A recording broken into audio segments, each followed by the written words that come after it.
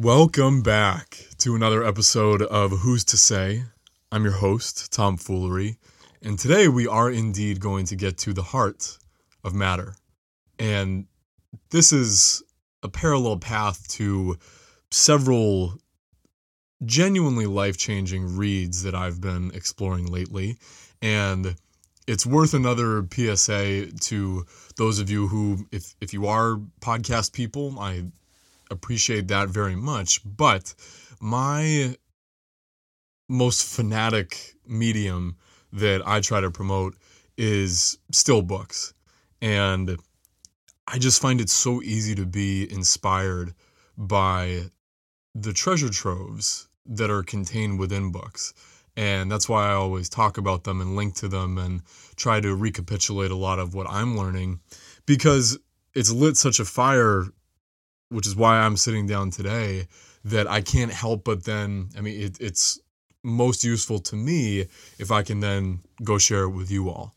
And today, this is, as best I can, an amalgam of some recent development on the spiritual science front as created and edified by Dr. Rudolf Steiner, and this book that I picked up on a whim, truly, in a Littleton, New Hampshire herb shop, a little herb shop on Main Street in Littleton, New Hampshire. Shout out them.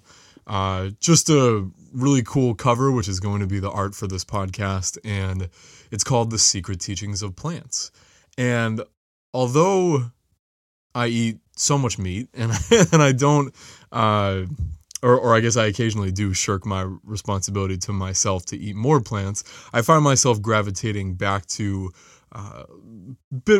featuring a bit more vegetables in my diet, because now it's springtime and they'll be more bountiful soon. But I'm also recalling some of the lessons I've learned about the connection we have to the natural world. And plants occupy a significant segment of the roster here on this planet. Good slip there.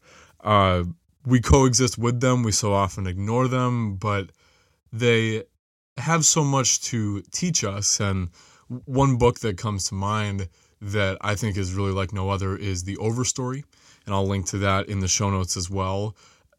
The book's about people, but one of the recurring themes is, I might be from Ovid, the Latin author of BC times, and the theme is how things turn into other things. And this, in my mind, is tangential to the work of Dr. Rudolf Steiner, whom, if you don't know, I'll be linking to some of his biographical information on Gaia, the streaming service, because he is one of these people whom I'm adopting as a mentor from the grave, from afar.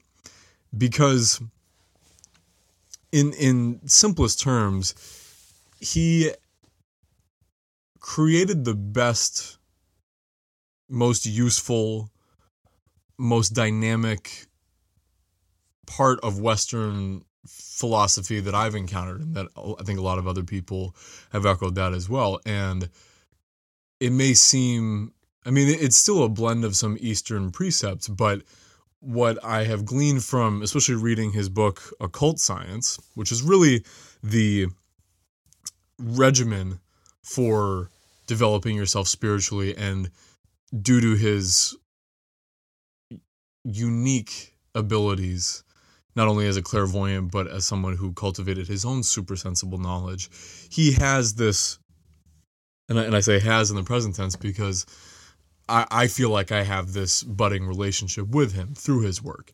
And his appreciation of the natural world is unlike what you get in most Western philosophy.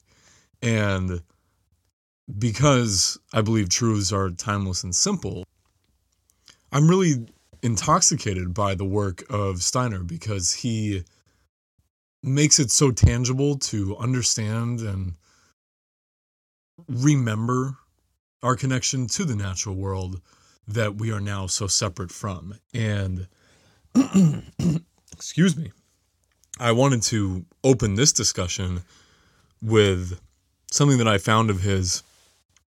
The more I get into his work, I unearth these very poetic musings that he shared with students and colleagues and friends, and they keep popping up in some of the circles I follow, and I thought this was an apt overture to commence our discussion today. And Dr. Steiner writes, "May our feeling penetrate into the center of our heart and seek, in love, to unite itself with the human beings seeking the same goal, with the spirit beings who, bearing grace, strengthening us from realms of light and illuminating our love, are gazing down upon our earnest, heartfelt striving." That's a beautiful essence of what I feel like I'm in the midst of right now. And it is this earnest, heartfelt striving to go beyond a lot of the frustration and limitation of our current time, because it's certainly rife with all sorts of consternation, crisis, and following up on last week's episode about making America small again and trying to reinvest, refocus our priceless energy, time, talent into more local concerns, even hyper-local, like the activity in your backyard, having a garden, but also the people nearest you, neighbors, people at your children's school, people whom you may come to depend on, whether we see it or not, in this time of relative peace, although peace is not something that is granted everyone, may not have the inner peace that we should. Still, there's a level of dependency that I think is healthy, insofar as we have the coding within us that is supposed to be in service to a tribe.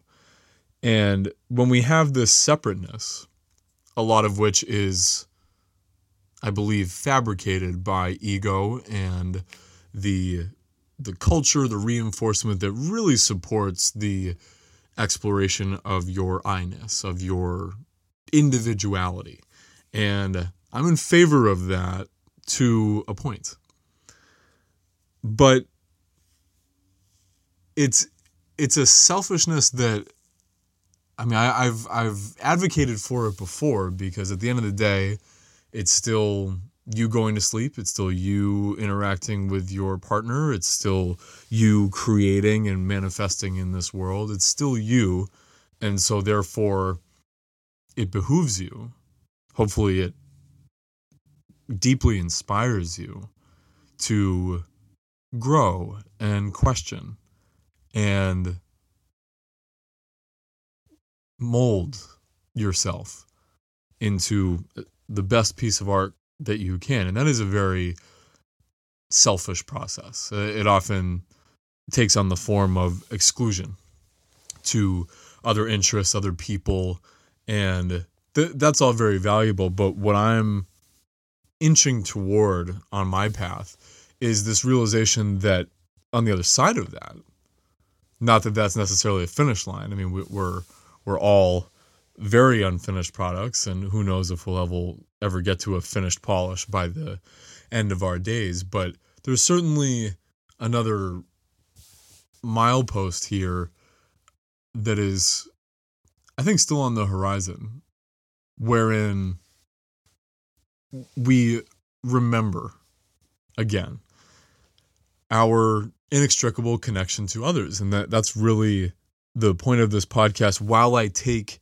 a pretty scientific bent to start, and science, as I've echoed on this podcast many a time, is not exclusive to the realm of people who inhabit laboratories and identify as scientists. You and I are scientists. The things I'm talking about, the experiments that we do with our personalities, ego, practices, behaviors, diets, movements, etc., those are all scientific experiments. We need to become the observer. That's one of the classic monikers of the meditation practice, is you need to become the observer. Instead of identifying with your thoughts, instead of following them to however many exponential possible ends, you just observe them and let them come and go as they please, as they're wont to do. But there really is a science to everything. And one of the great analogies that I think is fitting for this is which I'll hopefully explain over the course of these various segments of our understanding and what has been evaluated in the last several decades. The analogy to the experience of the love being put into food as it's prepared, and then the love that is then received by someone who is grateful, who is open, who is participating in a meal with someone who put that care in. And there's a communication that's going on there that, I mean, we may feel like we fully appreciate that sentiment, but what I'm going to try to present to you all today is a fairly digestible, to continue the food theme, version of this from the scientific world. And this is where I source a lot of the information from the book, The Secret Teachings of Plants, the first part of which is focusing so much on the nonlinear but very complex systems of our bodies. And nonlinear being the operative word there, because so much of what we think we understand about our reality is misunderstood because it's linear. We think of time as linear. We think of our experience as linear. So much of what we build toward, you think about the world of professional occupations, thinking about the linear experience of as I put in my time, as people often say, and it'll pay off in retirement. And thankfully, we're in a world where there are far more, I think, readily available opportunities. I am a huge admirer of the hobby economy, the world in which you can channel your talents into some sort of content, or now we have the abundance of online store options, and I love that for people, because that is a creative force in the world. People are doing things out of the love for it, and yes, I mean, I think you get pulled in the direction of, yeah, sure, this will this will be a payday for me. But there's enough people out there who you can really see the light shining through what they're actually producing, and I think that's a really beautiful thing. But what I'm really keen on, especially, as I said, a follow-up to last week's episode, of trying to recruit more ways of embracing our imagination and creativity, of course, is a phenomenal way to nourish that. But what's becoming increasingly apparent to me is that the brain is not necessarily going to be the womb from which our newest and most fruitful discoveries emerge. I don't think the time of the brain is quite yet over, but my fascination with history and ancient history, to say nothing of occult or esoteric history, although that's part and parcel to this discussion as well, it's revealing once again that it's such an unfortunate modernistic distortion of ancient history that these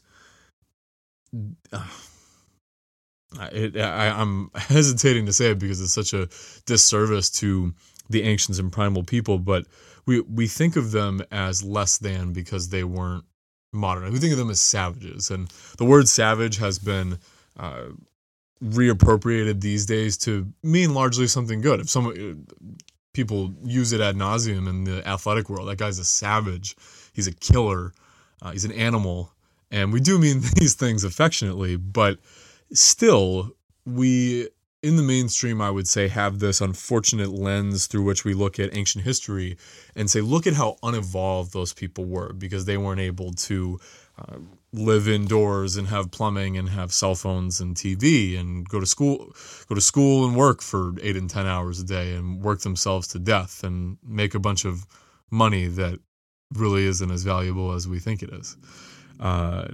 So I want to give more attention to ancient wisdom, especially in the world of health and true health, not the health of six packs and low body fat percentage, but energy, vitality, and of course, which it will be a theme not only of this podcast, but all of them. Hopefully, if I can honor that commitment and that discipline, the health that is also nourishing to the planet, because the earth is alive. As we're going to get into, it mirrors a lot of the systems in our own bodies. And if we can be humble enough to acknowledge that we're alive and that we have a life force within us that is not just obvious because we think. I mean, cogito ergo sum, I think therefore I am, is an admirable presentation from Descartes, but it may not be the whole story. There are these elements of us that exist even before we think. And here I want to dive in to the cellular level, because, I mean, this is about as fundamental as it gets. And on a macro scale, on a larger scale than cells, when we think about what we open or close ourselves off to, that same phenomenon goes on the cellular level, because one of the cell's major responsibilities and responses to electromagnetic activity, which is going to be one of the more common threads through this discussion, but it's a unrelenting presence thanks to the earth that is alive. There is a constant electromagnetic activity, a lot of which is generated just through the cosmology of planet Earth and its living systems. But the cells of our body respond to that electromagnetic activity by opening and closing tiny doorways in the membrane surfaces. And the interface of that electromagnetic activity is thanks to electrolytes in our bodies. And those are commonly known as potassium, sodium, and magnesium. One interesting addition there is calcium, which is the core substance that makes up our skeleton. So there we have our structure. But then, and there's, I'm a massive fan of LMNT electrolytes because they are a simple form that uses a natural sweetener that you can use in your drinks to get the boost of electrolytes, especially if you're an athlete, if you're someone who is very active and expends a lot of that energy.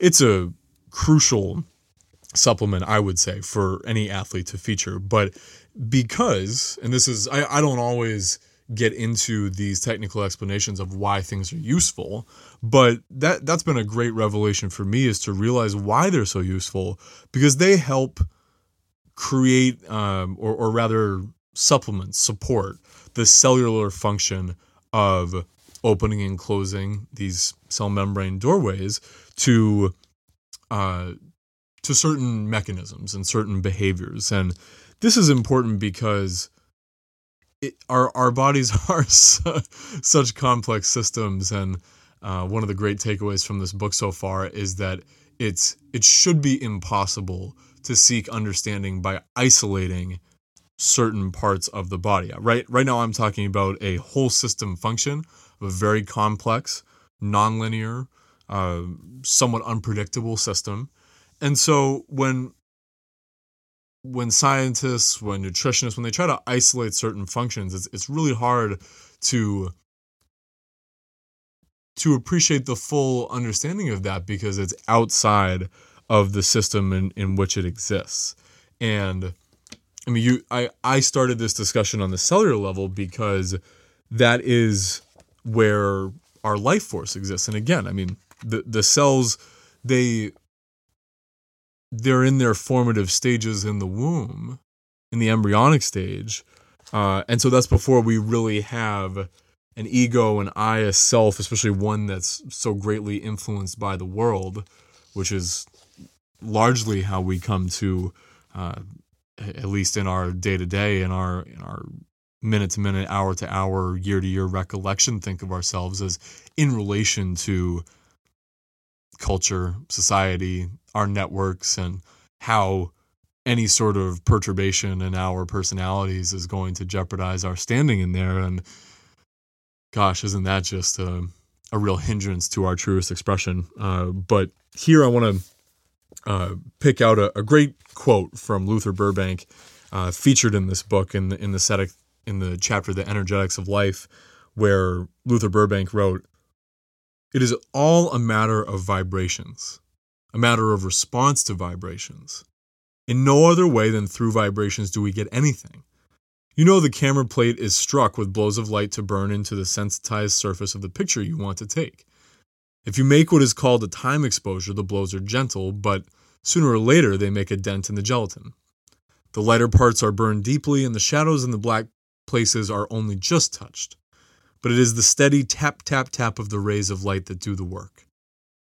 We are all made, plants and fish and cats and elephants and men, of organisms built of tissue that is built of cells. The life force is in the cells. Protoplasm, made up of almost everything in the universe in infinitely minute particles. Now, because that protoplasm is made up of almost everything in nature, it responds to almost everything in nature."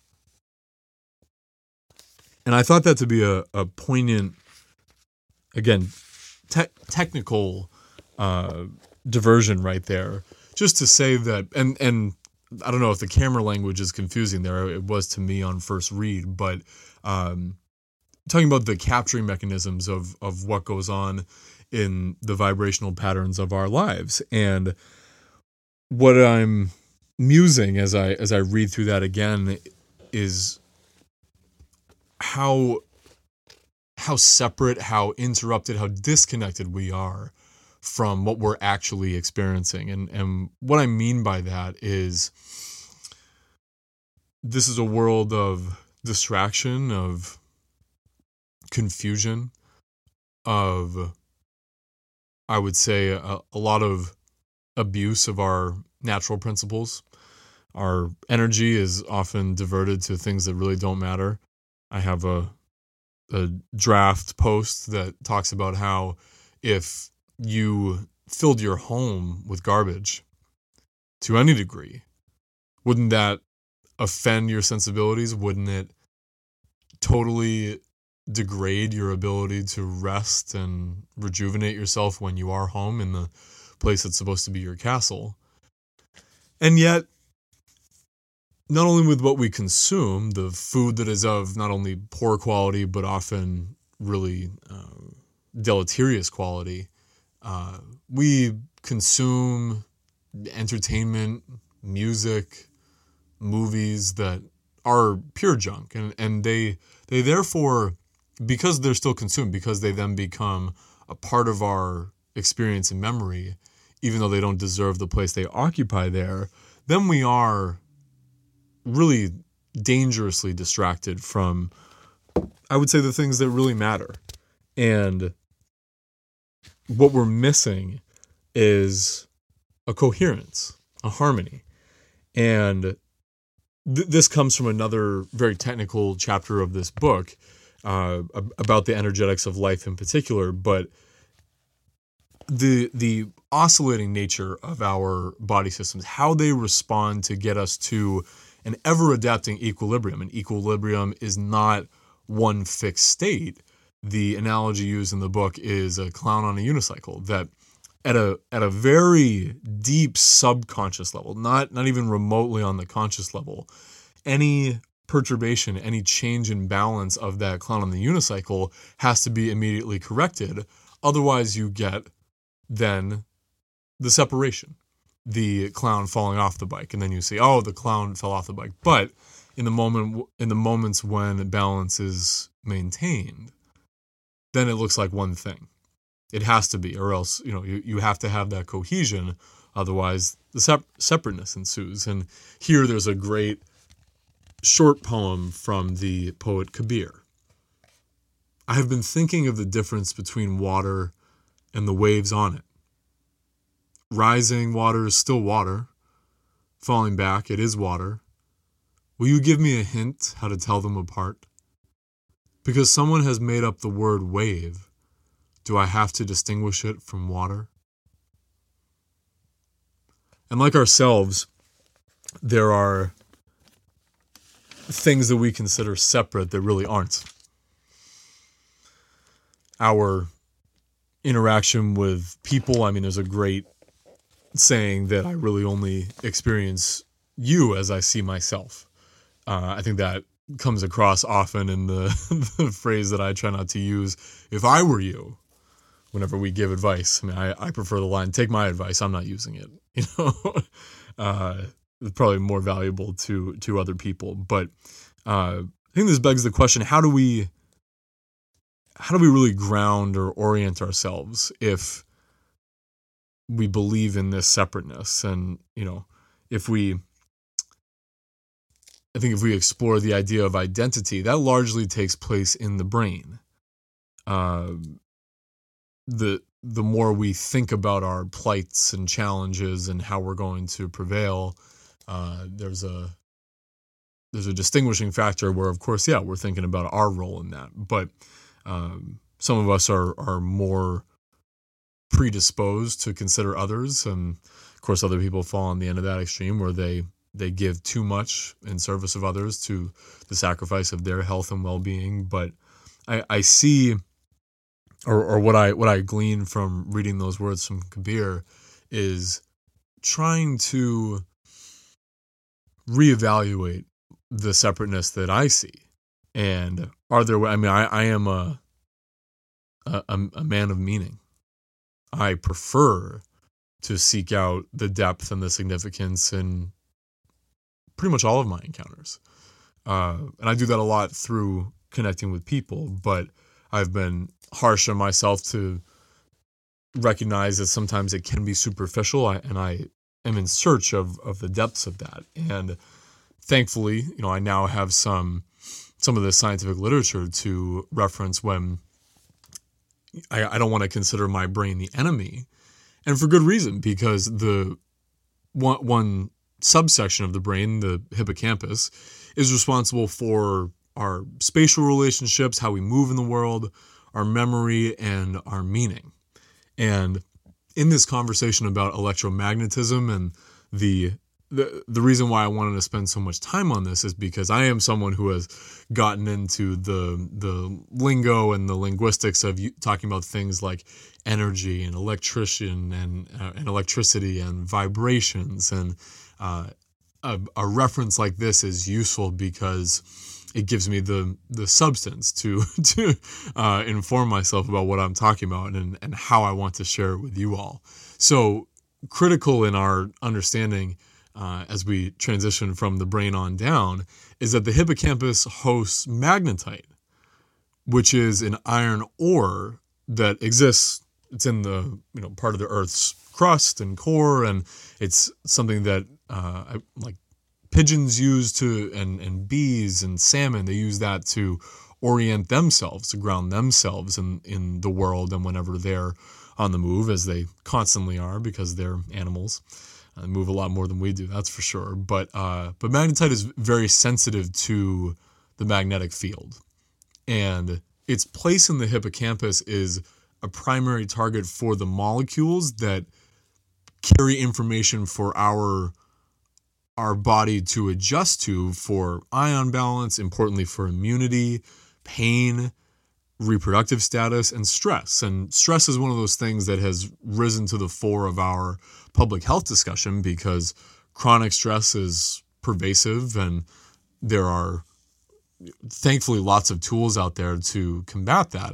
But again, we're trying to understand and have a fundamental grasp of what some of the mechanisms are that in us that reside within us that we have to attend to as best we can, and at least have an awareness of how and why these things are functioning. This part of the brain also works with the amygdala, another fun word and suborgan of the brain, to modulate our physiological response to emotions. And this is really the tenor of today's discussion, because the threads that I began in the last episode and in episodes past is a lot more of a feeling consciousness. And my only caveat to that is that I think it's a fair criticism that when people say you're overfeeling this, when we feel like, although I if I'm to check myself even here, I think a lot of people misconstrue that with really a brain activity. And again, our stress and our emotional stress that comes across when we feel our identity threatened. I mean, that's so much of what stress is, aside from the physiological stress of inflammation, of organ malfunction, which we're going to get into shortly. But there's a feeling consciousness that I think is one of the keys to this wisdom that is going to help us recognize our connection to one another, to plants, animals, water, air, the earth, the things that we're really going to need to heal. Because as I've said before, we have rationalized ourselves. We have used our brain power to the majority of which promote separateness.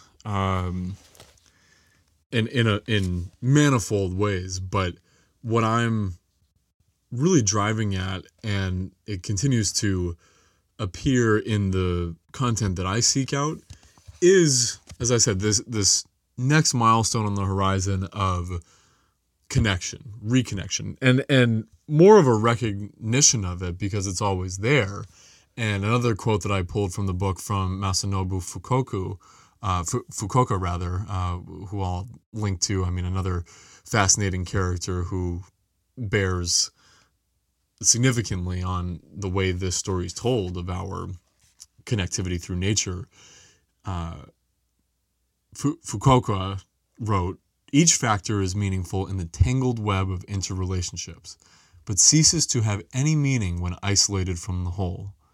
In spite of this, individual factors are extracted and studied in isolation all the time, which is to say that research attempts to find meaning in something from which it has wrested all meaning."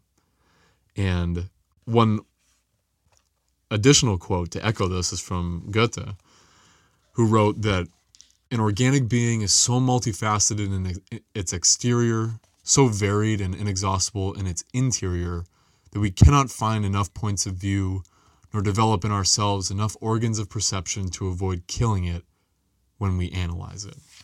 And this is not to say, those are two scientists, but they really understood the heart of matter, and the heart of this matter in particular, that isolation is not how you get to know something. And I think this is the issue we've faced, again, in a lot of our systems, that, especially in the last couple of years, when being sick meant that you had to isolate, and fear of getting sick from others or fear of getting others sick meant isolation. And I don't know what the next version of that might be, but it's also, I think, presenting as the individuality in social media and profiles, and some of the language around not being in codependent relationships, where whether it's man or woman, being so supremely independent that you really sort of think of yourself as this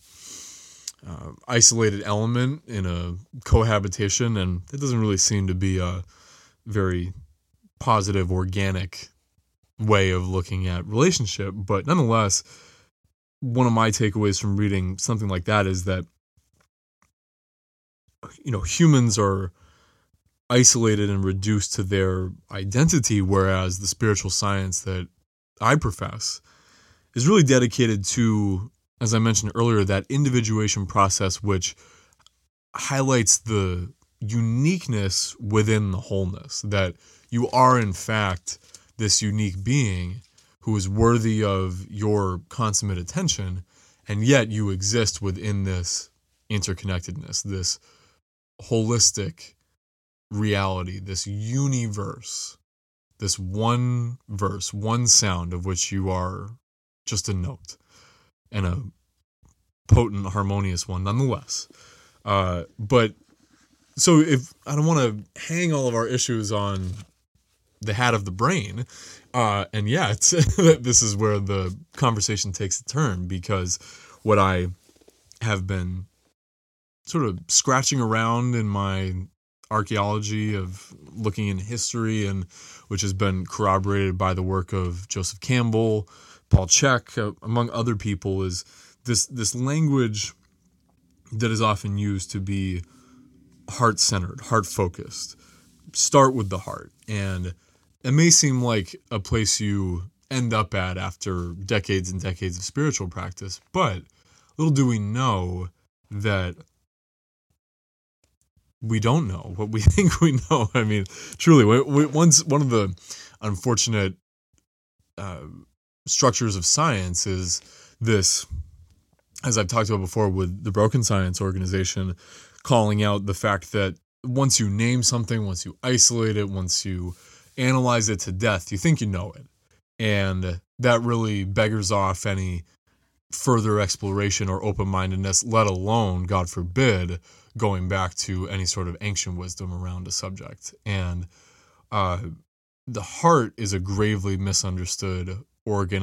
If not scientifically, then at least in our layperson's consciousness. And I very much put myself in that lot with likely most of you, because I'm very much a novice in getting to know the depths of these topics. But it was quite a eureka moment to further delve into the nature of the heart, that yes, it is a pump, so to speak, but it's been evaluated and described to us in a very mechanistic, one-dimensional aspect. And that's really the product in the historical annals of this fascination with steam engine technology in the 19th century. And regrettably, that's when a lot of our anatomical knowledge was forged and not entirely revisited since then, let alone in a holistic manner. But fascinating to share with you all that while we think of the heart, and it is a very powerful pump, don't get me wrong, because it's something wild. Like, I mean, I'm going to 2 gallons of blood per minute means 100 gallons an hour are traveling through vessels and arteries with a combined length of 60,000 miles throughout the body, which is more than twice the circumference of Earth. I mean, that's really hard to wrap your head around of that's what's going on within you, but that's why I want to applaud and celebrate the complexity of you, and why it should require a lot of your attention. And I mean, that's why it's captured so much of mine, that I have realized I want to master as much knowledge as I can of my own physiology. And that's why this stuff really lights a fire within me. But back to the blood, one incredible revelation was that in the embryonic stage of certain animals, I don't know if this has quite been proven for humans, but we'll get to a mechanism of our blood in a moment. In the embryonic stage, the blood is already in circulation before the heart forms. And that's pretty staggering because, again, I mean, we think, like I said, that's specifically a study done in chickens. Chicken before the egg before the chicken, whichever you think came first. What we're really trying to get at in a question like that, and where I think a reverence for the mystery of life is due, is there's just a life force that exists without maybe any explanation, or at least any measurable explanation. And how that being said, when you dive into this research, as I have through this book and through other ancillary readings, one of the quite amazing structures of the blood, and this has some parallel to our DNA as well, but there is a vortex structure to blood, and that is a lot of what creates its own momentum and motion, and as it spirals, it creates its own frequencies, and this is one of the crucial life force elements that also interacts with, as I've said before, the electromagnetic field. When we talk about vibrations, when we talk about electricity, and I have countless volumes to say about electricity without being an electrical engineer, just knowing it from the body side of things. This is especially alluring to me to try to understand deeper. But the blood, again, one way that we know we're alive and that we're healthy is the condition of our blood. And the core role that blood plays in our day-to-day is oxygenation. And this is where I want to start to really get to the climax of this episode and this broadening discussion, to highlight the significance of the heart, not just as the pump that we think it is, that it pumps the blood, but because oxygen has to reach every cell of the body, the heart, by dint of that role, that operation, becomes vastly and wholly connected. And like we said, it's a distance 60,000 miles, twice the circumference of Earth, that is coursing through our body to deliver that blood full of oxygen. That is a connectedness that is why we should revisit the idea of being centered and of having a consciousness rooted in our heart. And this is further, I think, enhanced. What I'm advocating for, this idea, by the mechanism that the heart is also wired with the brain and the central nervous system. Again, these are core systems that, if nothing else, in a scientific mode, are letting us know that we're alive. And our central nervous system is a critical signaling mechanism for, especially as an athlete, this is my ability to use my energy, use my strength, recover. Really energy is what it boils down to, but so much of this is linked to our hormones, and those are linked to emotions. And this is the beautiful, complex, non-linear, and yet synergistic existence that we largely have no control over, that is coursing through us without our manipulation. However, with our attention, with our awareness, with our choices, we can give it a lot of the sustenance that it needs. But another core part of this understanding is that there's an intensity of our emotional experiences that is felt through the heart, because it's said that our first encounter with external events is really through the heart first. And I'll get into the technical aspect of that in a second. But, that is, whether we like it or not, we usually feel something before we can think about it later. And I think women, if we want to give you, maybe a little bit of criticism, but I know women have corroborated this. The overthinking, the replaying, the forward thinking, like that is one of your talents, I would say. Whereas maybe men can be a bit more impulsive and at the mercy of our testosterone sometimes. But truly, fundamentally, for all of us, we feel it first and then think about it later. And the more intense the emotional experience is, the more likely that is going to be stored in the heart with a memory and a meaning there. And as we said, that then goes to the hippocampus and does have a correlative experience in the brain. But it's worth noting that the language we use of heartbreak or cold-hearted, closed-hearted, that, even though our language is very limited, those are figures of speech that have a basis in physiology. But furthermore, one of the great statistics I wanted to share from the book is that the electromagnetic field of the heart is 5,000 times more powerful than the electromagnetic field of the brain. And what that largely promotes is a sensitivity to the field of others, other living things. The trees that you pass but don't know the names of and don't recognize and take them for granted.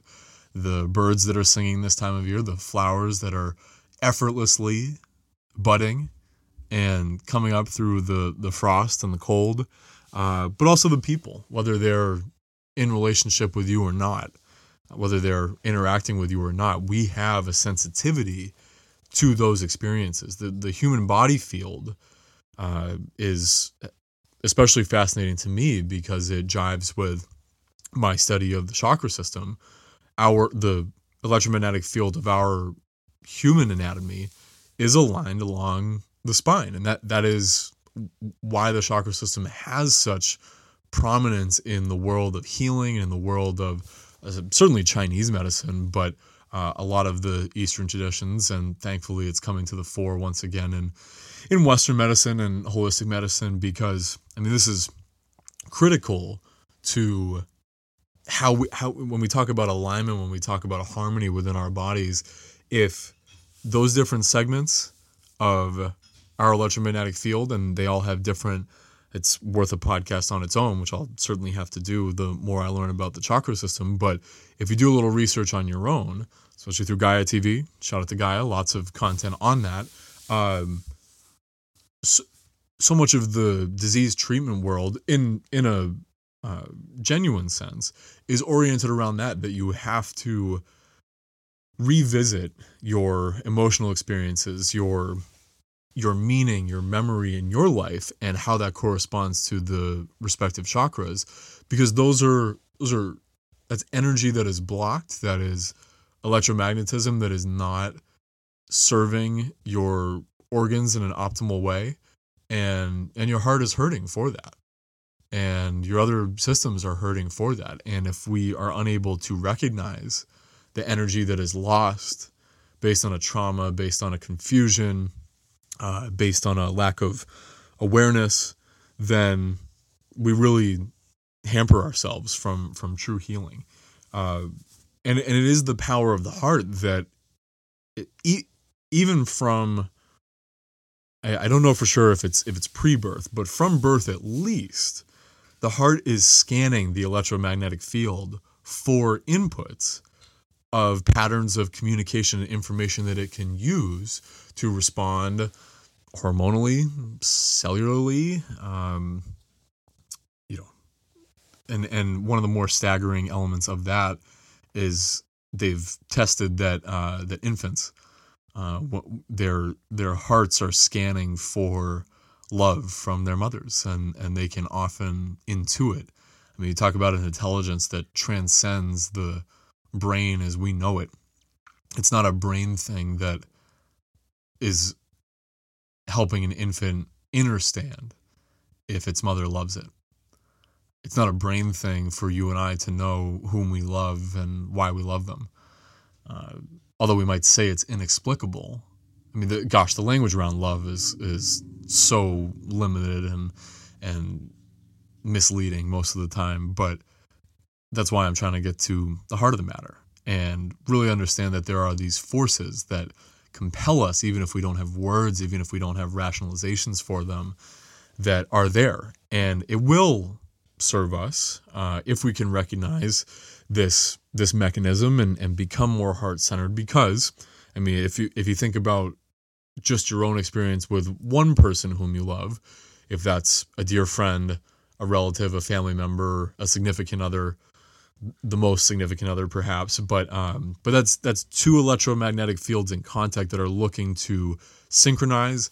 When they are perturbed, disrupted in a genuine way, in an organic way that happens just when you have those waves interacting, then what is the product of that?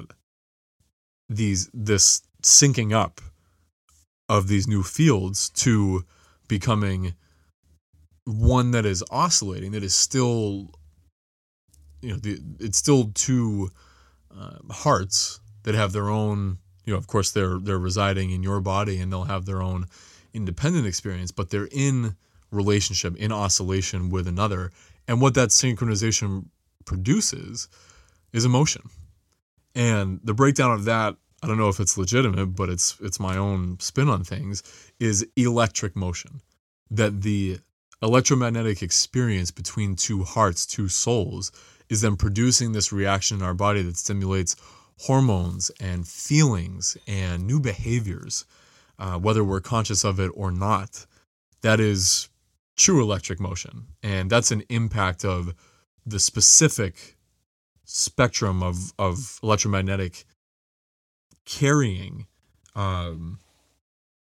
that those signals from one body to the next. And we may vest more significance. Like I said, we use that description of significant other, and we may give them more weight in how we respond in our lives. But our heart is doing a lot of the work for us. And I think another fascinating tidbit in terms of the oscillating relationships, this ability to go back and forth with other systems, readjust our equilibrium on the fly. It's a really unconscionable ability that we have to be in this constant state of reaction, reception, response. The heart, the brain, and the GI tract, the gastrointestinal tract, are the three most powerful biooscillators in the body, which produce our internal experience of, as I said, the reaction, the response, the recalibration.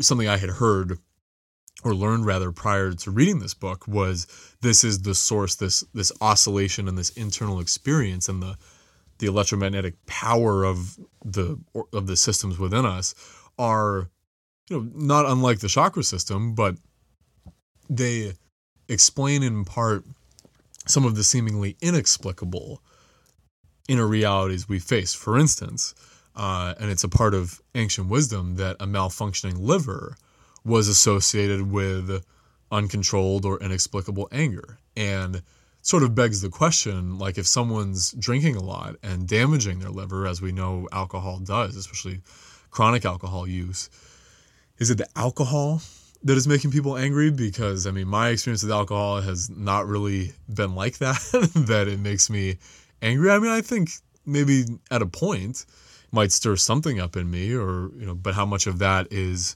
my organ interacting with a foreign toxic substance and ethanol, or other people, or my ego? It's a rabbit hole worth going down, but it's an underlying phenomenon that our response to the outside world is a fundamental one, because yes, we come from the womb, but we also come from the wilderness as well. We have this encoding, which is supposed to be in relation to more natural occurrences.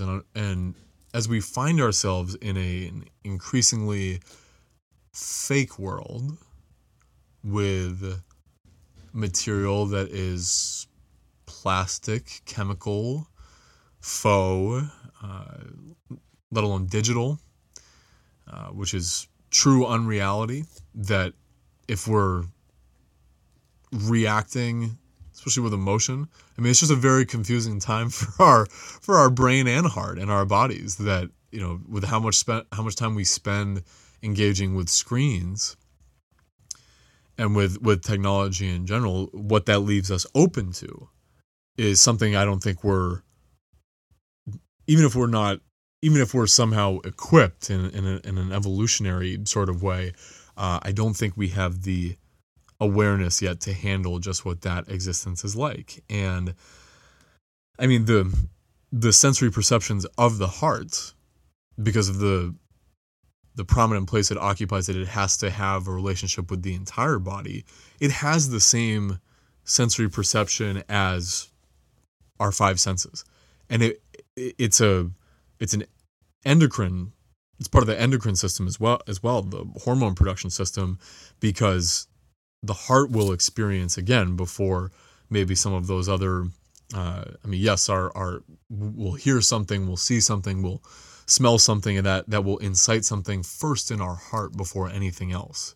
That's a level of hyper awareness that I think we should cultivate more. It's a coherence that we're after. That's where we get this language of being heart-centered, aligned with our heart. Coherence is the most, I would say, the most powerful and the most untapped form of energy that we have as individuals. This is one of the great displays of that I have from the book as we wind down here to really drive this point home. As coherence in the heart begins and deepens, the entire hormonal cascade of the body alters. This hormonal shift is initiated by the heart making and releasing significantly different amounts of its hormones and neurochemicals. As only one but powerful example, at heart coherence there is an average of 23% reduction in cortisol production, which is a stress hormone with negative impacts on immune function, memory and hippocampal function, and glucose utilization, and a 100% increase in DHEA production, which is an adrenal gland hormone essential in tissue repair, insulin sensitivity, sense of well-being, and sexual hormone production. That is a massive statement and a massive reality that is available to you, which I'll be presenting on a future podcast as I continue to fly through this book to get to there is a section on exercises we can do. But in a final phrase, what this comes down to for me is promoting an increased concentration of heart consciousness.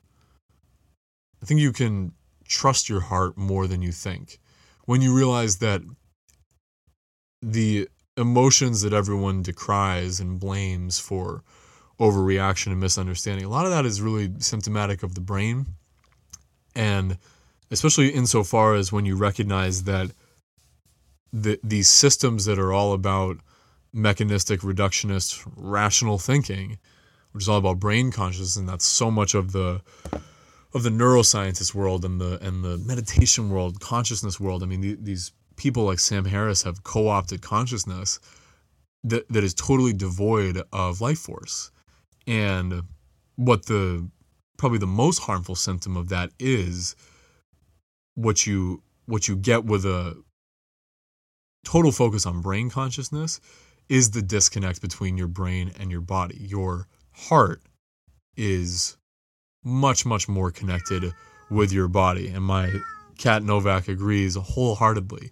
He has a little heart, but I'll tell you, one of the practices I love is holding him. And he's a big cat. He's almost 15 pounds and quite long. And when I hold him close to my chest and in my hand, I can feel his little heart beating. That's always a really special part of my day, and we'll often sandwich him and his brother between us, my girlfriend and I, so then we can really feel that love and connect with that. And that's a small, fun way for you to let your animals be close to you, feel their life as well. So it's a really profound experience to be considering what it'll take to develop a communication that our heart already has within our bodies, but if we can speak to our hearts more openly, vulnerably, trusted to guide our course and pay more attention to what we feel most of the time, and then see where our thoughts can take us from there. I mean, thoughts are great for problem solving, and a lot of us have to encounter that on a regular basis, but the crises that we face are, to paraphrase what Einstein said, that they're not going to be solved from the same level of consciousness that created them. And it is our mechanistic, materialistic, greedy, spiritless world that is creating a lot of the poverty that we have. And there is an abundance that exists within your heart, within your soul, if you'll cultivate that and manifest it yourself. And just know that I'm here to help you and support you and love you for doing just that.